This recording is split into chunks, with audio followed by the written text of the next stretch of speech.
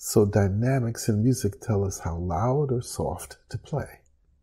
In the music, we see symbols like piano, mezzo piano, mezzo forte, and forte, which tell us approximately how soft or loud we should be playing. But just how do we make them? Well, of course, we make them by playing. But doesn't playing require energy? So if energy is needed, why not use words like more or less?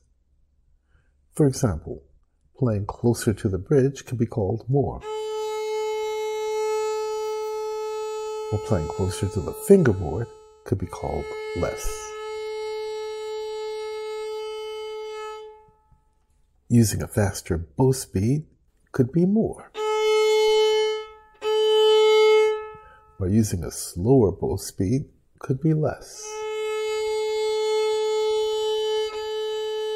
All right then, suppose we combine some elements.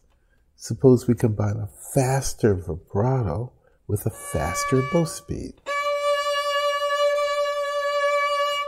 That could be more. Or we combine a slower vibrato with a slower bow speed.